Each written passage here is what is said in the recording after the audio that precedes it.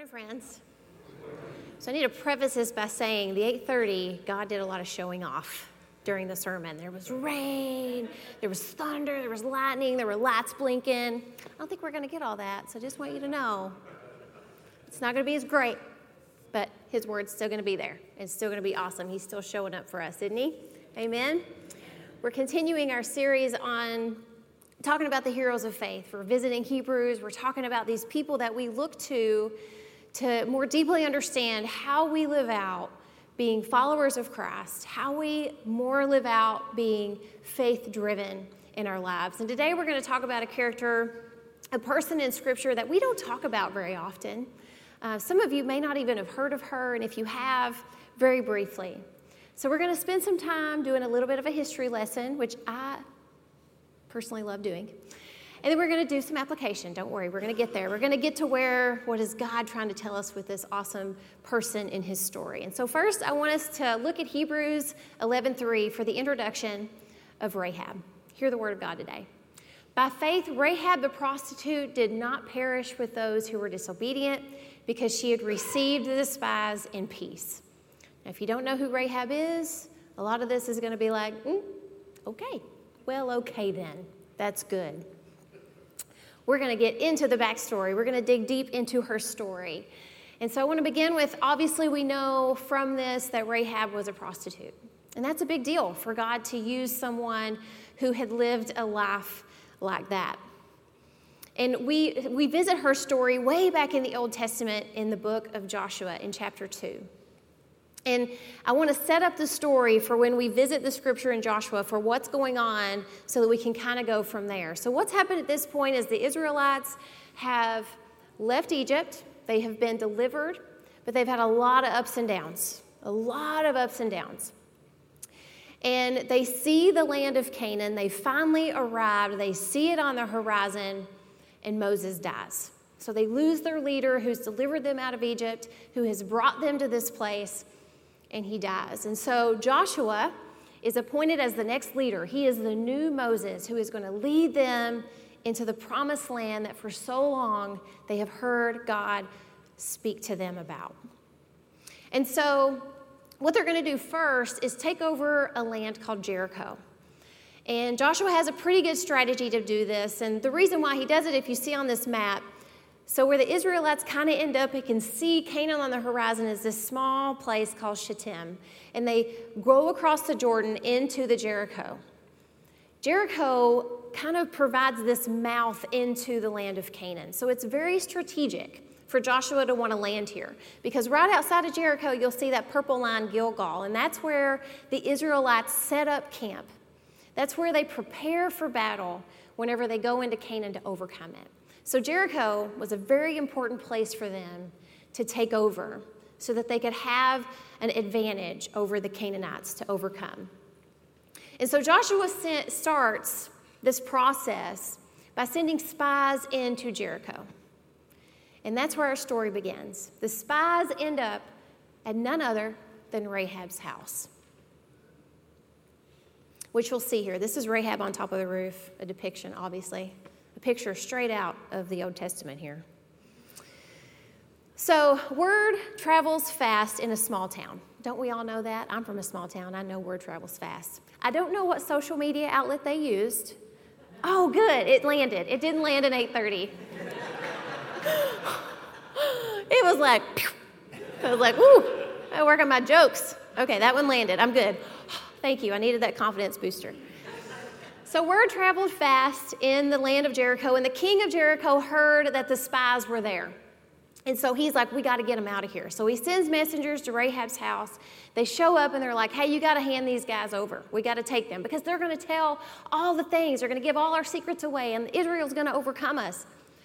Rahab deceives them.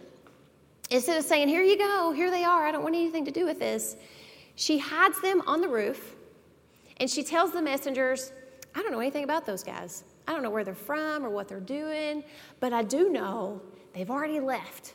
They've already gone through the gate. And oh, by the way, they just left. I bet if you run now, you can catch them. And so guess what?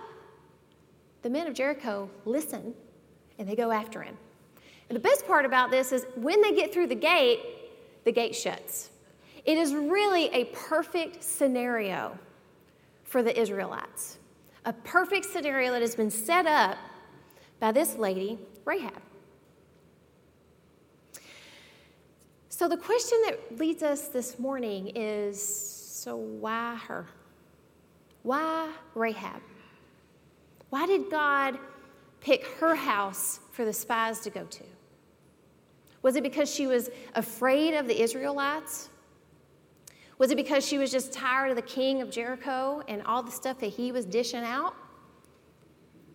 Well, now that we've set up the scene, let's visit Joshua chapter 2, verses 8 through 11. Hear the word of God this morning. Before they went to sleep, and she's talking to the spies here, okay, or the Israelite spies, okay? This is who she's speaking to here in this scripture.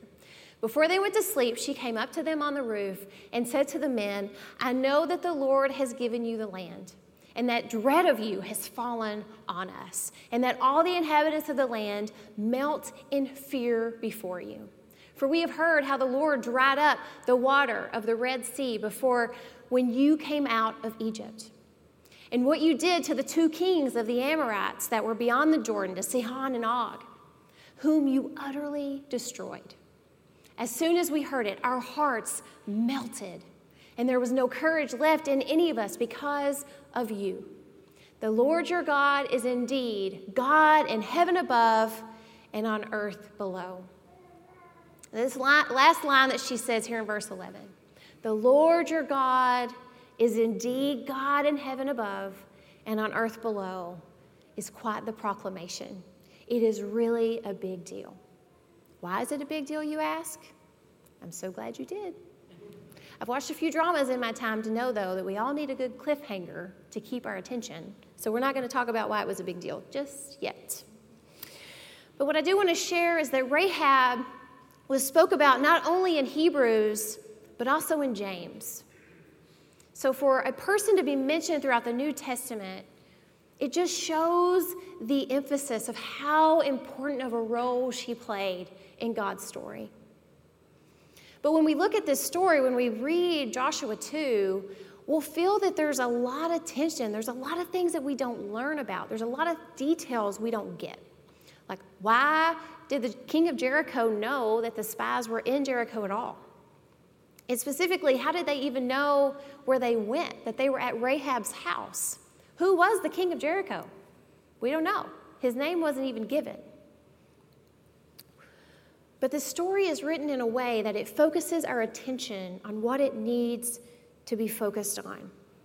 We can look at why we didn't get any of those details, and we can tear that apart, and we can come up with whatever we want to. But I think it's a lot like when you sit down to do a puzzle. Anybody do puzzles in here? I love doing puzzles. It's a good pastime. And then you get to the end of it, and you realize you're missing a piece. Oh, woe is me. Done all this hard work, and I don't get to finish the puzzle. I don't get to see the whole picture. We don't get the whole picture. And that's a great metaphor for life, isn't it? We don't get the whole picture. We don't get all the details about what's happening in our lives and where our lives are going to go and how God's going to work things out. And when we look at the 2 characters in this story, Rahab and her family and the Israelites, we know that they weren't getting the full picture either. Rahab and her family were looking at destruction. She knew Israel was going to take over Canaan and that they were all going to die. And then you had Israel on the other side of it, who had been promised Canaan over and over again, the promised land. But they knew there was going to be a battle. They knew it wasn't going to come easy, that this road wasn't going to come easy. But God shows us, we learn that with faith, a big part in having faith in God is hanging on to it, even when we aren't sure where He's taking us. We hang on to God and who He is, the truth of His promises, that He is going to see them through, even though we can't see the end of the road. Even though the road is not going to be easy. And another big part in what makes this story hard to believe and hard to put all the pieces together is God had made it very clear with the Israelites, you don't do business with the Canaanites. No relations whatsoever. It's a commandment. Don't mess with them at all. But here these spies were in this house of a Canaanite woman. And when we go to read on in Joshua 2 after verses 11, not only were they in her house and they were in her security, she makes a deal with them. I want you to save me and my family. And the kicker to that is, or else we wouldn't be talking about her, they upheld their deal. Like Hebrews said, she did not perish like the others who were disobedient. So again, we come back to this question, why Rahab? Why her? And we come back to this verse 11.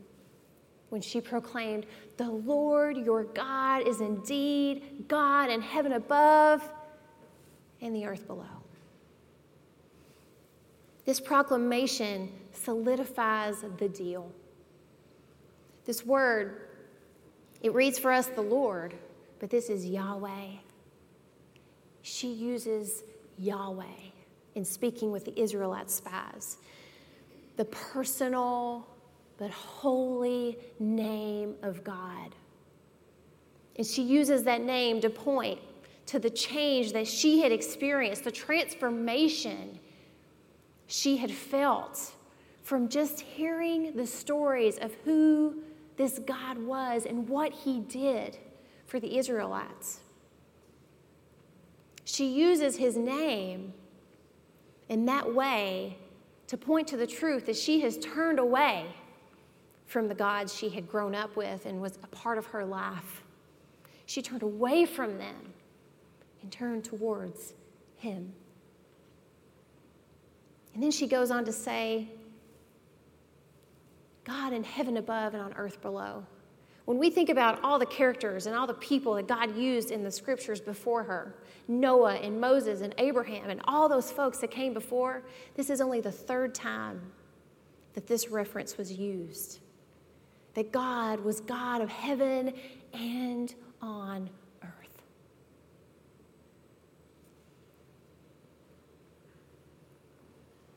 Rahab wasn't just trying to save her family and herself with this proclamation. What Rahab was doing was offering her whole life, offering her whole self for worship to the God who was worthy of it all. And that's what faith does. It commands our full sacrifice. When we discover the one who is the true and only way, faith requires us to turn away from our false ways. Rahab mentioned everybody in Jericho. Everybody was fearful of God, fearful of the Israelites. Their heart had melted in fear.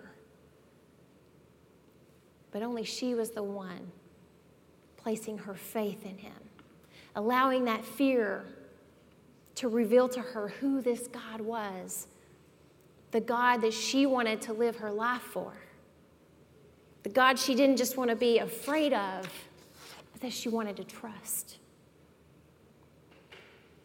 And not only did her faith save her, but it saved her family. Do you hear that today?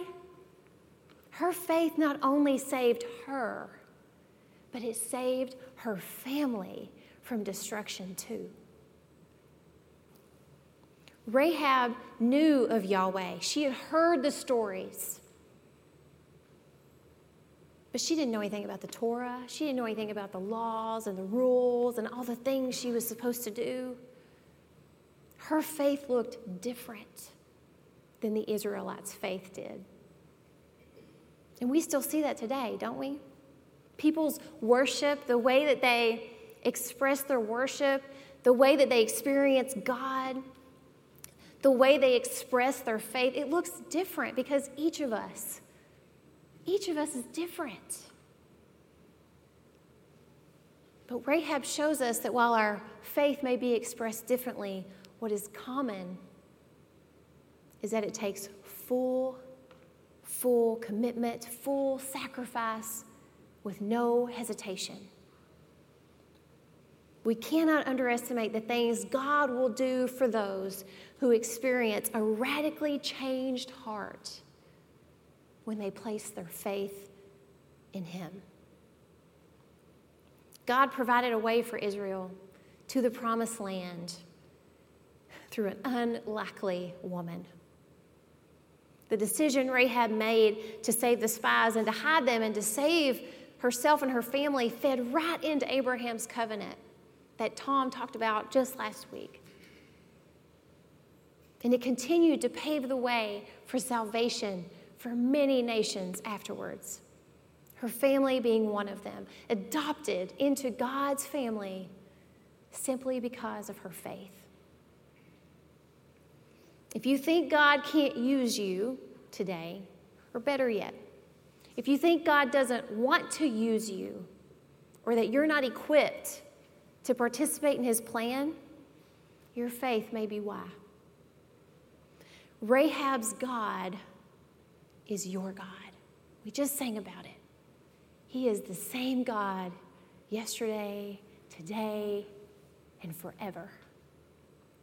The same God of miracles is that God we are here worshiping right now. These stories that we're visiting in this series are reminders to us, affirmations to us that He is still powerful, He is still mighty, He is still saving. His love draws us in and affirms that anything in our lives are possible because He is the God of possible. How is He calling you today to step out in faith? His ways are not our ways. Thank God. But as we prepare our hearts to answer this invitation that God is going to give us to His table this morning, I want us to take the opportunity to ask ourselves, how is our faith today? Is it as dry as a desert? Or is it thriving like the garden? Is our faith placed in Yahweh, the God of heaven above and on earth below?